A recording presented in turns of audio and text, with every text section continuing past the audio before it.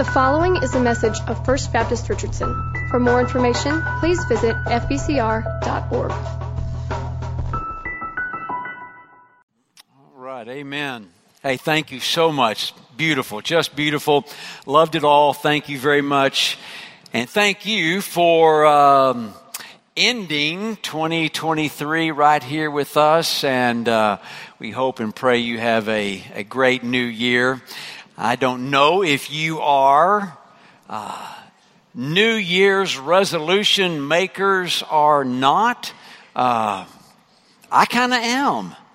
I made one yesterday, told Kathleen about it last night, and hopefully she holds me to that. So I don't know if you're a New Year's resolution maker or not. Some do, some don't. If you don't, that's fine. And then there are others who kind of, joke about it, make fun of it. That may be you. I think I saw a couple of things just this week. Somebody said, asking what a New Year's resolution was. And I said, well, it's a New Year's resolution. It goes in one year and out the other. So kind of the way those things tend to work. New Year's resolutions, make one, don't make one. But I thought today we might spend just a little time talking about, I think, some biblical, scriptural, New Testament resolutions that we all would do well to have a resolve about in 2024. So with that in mind, I'm going to ask you to turn to a familiar passage. You may not need to turn to it. You may know it. But it's Acts chapter 1. And I'm going to look at verse 8. Acts chapter 1. And if you would, just follow with me as I read verse 8. So, but you will receive power when the Holy Spirit has come on you, and you will be my witnesses in Jerusalem, in all Judea and Samaria, and to the ends of the earth. Familiar passage to most of us, but I want to suggest to us some resolutions or some resolve that maybe as we approach 2024, we'd do well to adapt to our lives. And the first one is this, that we would do well individually, but I think collectively as a church, we would do well to resolve that we would live with the power and under the authority of the Holy Spirit in 2024. It's kind of what we've been singing about, but the resolution is, the resolve is that we will live with the power of and under the authority of the Holy Spirit in 2024. Now, if you read Acts chapter 1, those first 7 verses, it reads almost like a resolution. Now, if you've ever seen, in the official resolution kind of thing, it's the whereas this, whereas that, whereas this, be it therefore resolved that. That's kind of the way Acts chapter 1, those first 7 verses read. Whereas Jesus lived 30 years of private life, whereas he lived 3 years in a public ministry, whereas he was engaged in a fraudulent trial, whereas he was put to death on the cross at Calvary, whereas he was buried in a tomb, whereas he was raised again by the power of God, whereas Jesus was seen by as many as 500 of his followers following his resurrection, whereas all of these things happened, be it therefore resolved that we will live under the power and under the authority of the Holy Spirit going forward. That's kind of the way it reads. So the resolve is, right here, December 31st, looking into 2024, wouldn't we do well to realize all that has happened with Jesus, and that our resolve is to now, I do want to live with his power and under the authority of the Holy Spirit. Some years ago, I had the privilege of serving as the interim pastor at the First Baptist Church in Huntsville, Texas. Now, it is right across the street from the prison. But a lovely church, had a great experience there. I was the interim pastor there for 13 months. We were living in Waco at the time, and so every Sunday morning, early on Sunday morning, Kathleen and I would get up and we would drive about 2 hours down to Huntsville and have a great day at the First Baptist Church of Huntsville.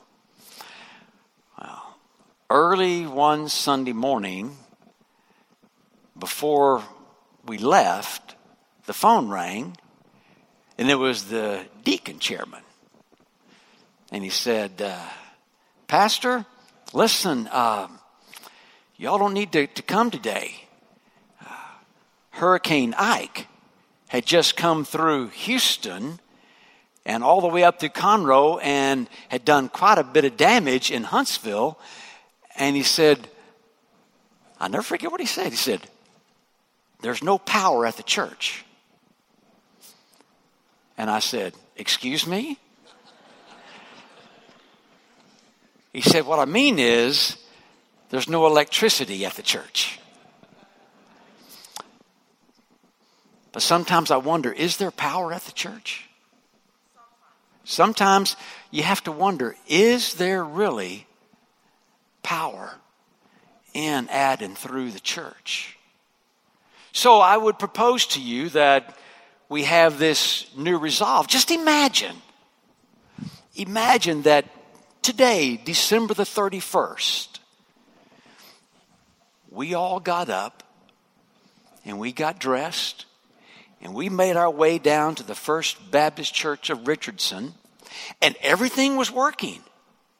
Everything was available, but nothing was turned on. We just walked in here. We sat in the dark. We sat in the cold. Everything was available, but nothing was accessed. What a shame. Now, what a shame that would be.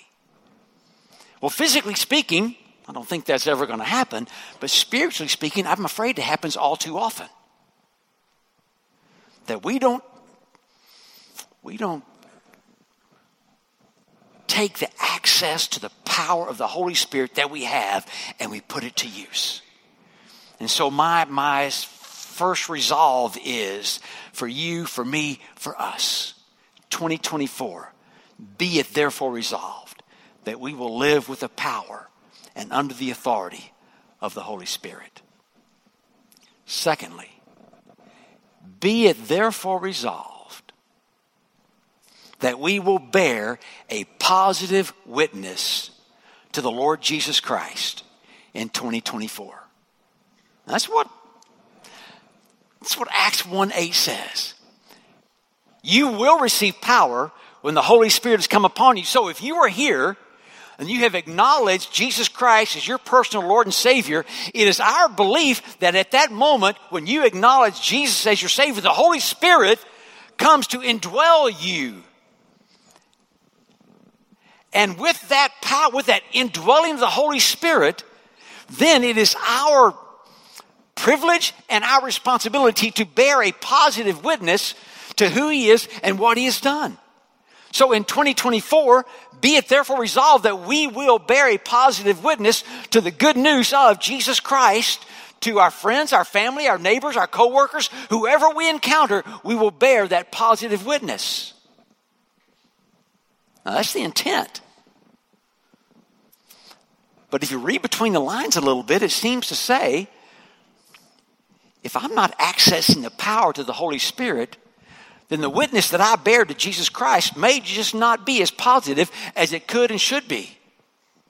Actually, it could be a negative witness that I bear if I'm not under the power and with the authority of the Holy Spirit. I remember I was a student at Southwestern Seminary a couple of years ago. And one of my professors, he's passed away now, But in class one day, he just shared a little bit of his testimony with us. And I'll never forget what he said. And this is his story. And I have remembered it over these couple of years. He said, in the little town where he grew up, he had a best friend. And every Saturday night, he and his best friend went out together. Spent Saturday night in the town, doing whatever kids were doing in that town in those days. That's what they did. And they did this for months, a couple of years. But he said, but every Saturday night, he said, when we would part ways, he would go to his house and I would go to my house. Before we left, I would say, hey, why don't you come to church with me tomorrow? And every Saturday night, he said, no. Well, this went on for a couple of years. And finally, after his friend said no, at his invitation, he just stopped him and said, listen, I have been inviting you to come to church with me Sunday after Sunday after Sunday. Why won't you ever come? And do you know what the answer was? His friend said to him, well, it seems like the only difference between you and me is you go to church on Sunday. So I got two things to say about that. One, that ought to be a difference. I think you ought to go to church on Sunday, regardless. Two, if that's the only difference that exists between us and those who do not know the Jesus we know, then that's a shame on us. We ought to live a positive witness that is drawing people in. It is attractive to, it is a winsome witness to others that makes them want to be a part of what we are experiencing and what we are enjoying on Sundays and Mondays and Tuesdays and all through the week, because we have this relationship with Jesus. Bearing a positive witness. People can tell. I'm a flag flyer at my house. I fly flags. I have a whole tub full of flags that I fly, all for the right occasion. Matter of fact, we have some new neighbors that moved in just about 2 months ago, and she said, thanks for flying your flags. I can keep track of what's happening. So this morning, I took down, yesterday I had my Dallas Cowboys flag flying, and they needed it. I took down my Dallas Cowboys flag, and this morning, in a little ceremony I have out by myself on the front porch, I hung up my Christian flag, which I do every single Sunday. All of my neighbors know on Sunday, in front of my house, a Christian flag will be flying. I've had them stop and ask, now what is that flag with a cross in it? What is that? And that's my Christian flag. But just imagine a world, if you would, where I take down my Cowboys flag, I hang up my Christian flag, all my neighbors know that's a Christian flag, and they know who I am, and yet my car never leaves the parking lot on Sunday morning. What does that say to them? That says to them, that flag doesn't mean much to me. But it does mean something to me. So I'm simply saying, let's resolve that in 2024, we will bear a positive, attractive, winsome witness to the good news of Jesus Christ. Because we have already resolved to live with the power and under the authority of the Holy Spirit. And resolution number 3. Be it therefore resolved that we will believe in 2024 that the whole world really needs to hear the good news of Jesus Christ. Now just read Acts 1:8 from a 2024 mindset. You will be my witnesses in Richardson and in Texas and throughout the United States and to the ends of the world. I think that's the way it kind of reads for us. You will be my witnesses in Jerusalem for us. That's Richardson. That's right here where we are. That's where we are. You will be my witnesses in that next bigger place, Judea. That's Texas. You will be my witnesses in Samaria. Everybody knows that's Oklahoma. You will be my witnesses. Jerusalem, Samaria, Judea, and to the ends of the earth. You will be my witnesses. Richardson, Texas, across the United States, and to the ends of the earth. Just start. Let's just start with Texas. You know what Richardson is like. We all know what Dallas is like. But let's look a little bigger Texas. So right now in the state of Texas, 30 million people call Texas home. More than, first time ever, 2024 we'll have more than 30 million people who call Texas home. So did you know that maybe 55% of everybody who lives in Texas right now, only 55% would say they belong to some religious, spiritual entity.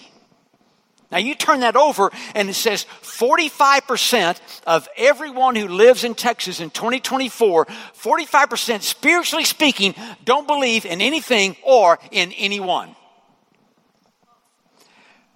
Our resolve ought to be that we want every one of those people to at least hear the good news of Jesus Christ, to believe that they deserve to hear Jesus Christ and his story. So that's just Texas. What about the United? 340 million people now call the U.S. home. Now, if those are the numbers and those are the percentages for Texas, imagine what the percentages are for the United States. They're not nearly that strong. And by the way, if 55% say they believe, well, a lot of them believe in the wrong thing. Across the U.S., more than 50% do not know the Jesus we know, and the 50% that may say they believe in something, they believe in the wrong thing all across the country. And then the world, got 8 billion people who now are residents of this world. Millions and millions and millions of them have never even heard the story, haven't even heard the name of Jesus. Our resolve going forward should be, we believe, we want every person from Jerusalem, Judea, Samaria, and the rest of the world to hear, to know the story of the Lord Jesus Christ that we know. Some years ago, I was in a room and with all the other state executive directors. I was the executive director of the Baptist General Convention of the time. This was about 4 years ago. All the other state executive directors were in the same room, and they were introducing to us this idea of who's your one. So the idea was that everybody, every person would have one person that they would think about, pray for, and seek to share the gospel with and draw into the kingdom. Who's your one person?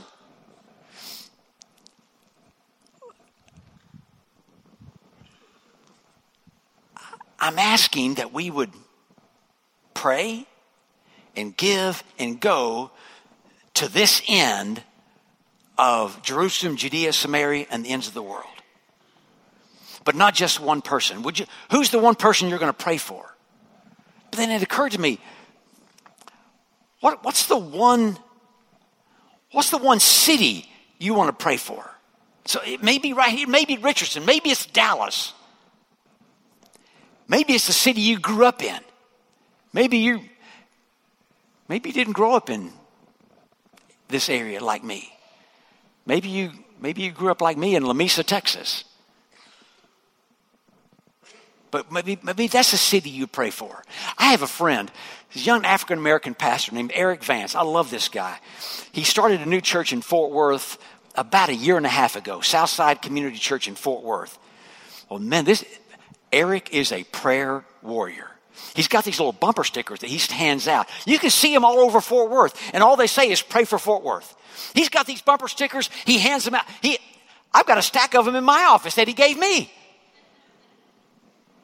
So maybe you join him in praying for Fort Worth. But what's the state you want to pray for? You want to pray for? I'm a native Texan. I want to see a revival in Texas. Maybe you're not from Texas. You know, in the last 25 years, 5 million people have moved from California to Texas. Maybe you're from California. Maybe you're one of those people who've moved here from California. Maybe that's the state you want to pray for. It needs our prayers. Pray for California. But who's your one person? Who's your one city? Who's your one state? What country do you want to see a revival in? I want to see a revival in the U.S., absolutely. But what about Israel? What about Palestine? What about Ukraine? What about Russia? What about some of those other places? What about Nigeria, where it's under the radar, the kind of torment that the people of the Christians in Nigeria are experiencing? Nobody's paying any attention to that, but they are tormented as Nigerian Christians today. Why don't we pray for them? So who's your one person, city, state, country? You're going to follow Acts 1:8. Be it therefore resolved that I believe every person needs to come to know the Lord Jesus in 2024. So do you make New Year's resolutions? Some do, some don't. I think I saw one this week that said a young child was asking his parent, what is a New Year's resolution? And Dad said to his son, it's a to-do list for the first week of January.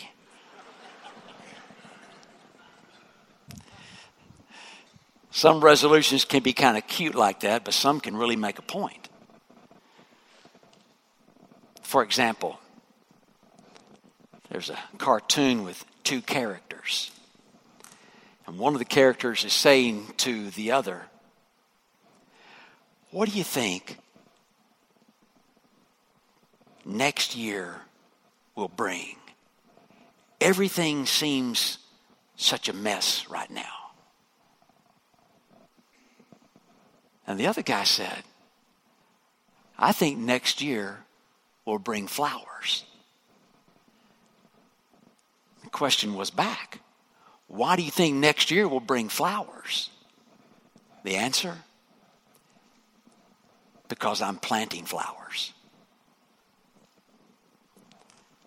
Why don't we plant a few spiritual flowers in 2024 and see what God will do? Be it therefore resolved, I will live with the power and under the authority of the Holy Spirit. Be it therefore resolved that I will bear a positive witness to the good news of Jesus Christ. And be it therefore resolved that I will believe and pray and give and go to see that others in Texas, in the United States, and around the world come to know the Jesus I know. Let's pray together. Father, we thank you for the day, the blessings of the day, and your word, and the truth that it still has, the relevancy that it still has for us. And we just pray that as we end 2023 and look towards what's next in 2024, I pray, Heavenly Father, that we would have a new resolve to be the kind of men and women, students and boys and girls that you need us to be, and we desire to be. Fill us to that end. These things we ask and pray in Jesus' name. Amen.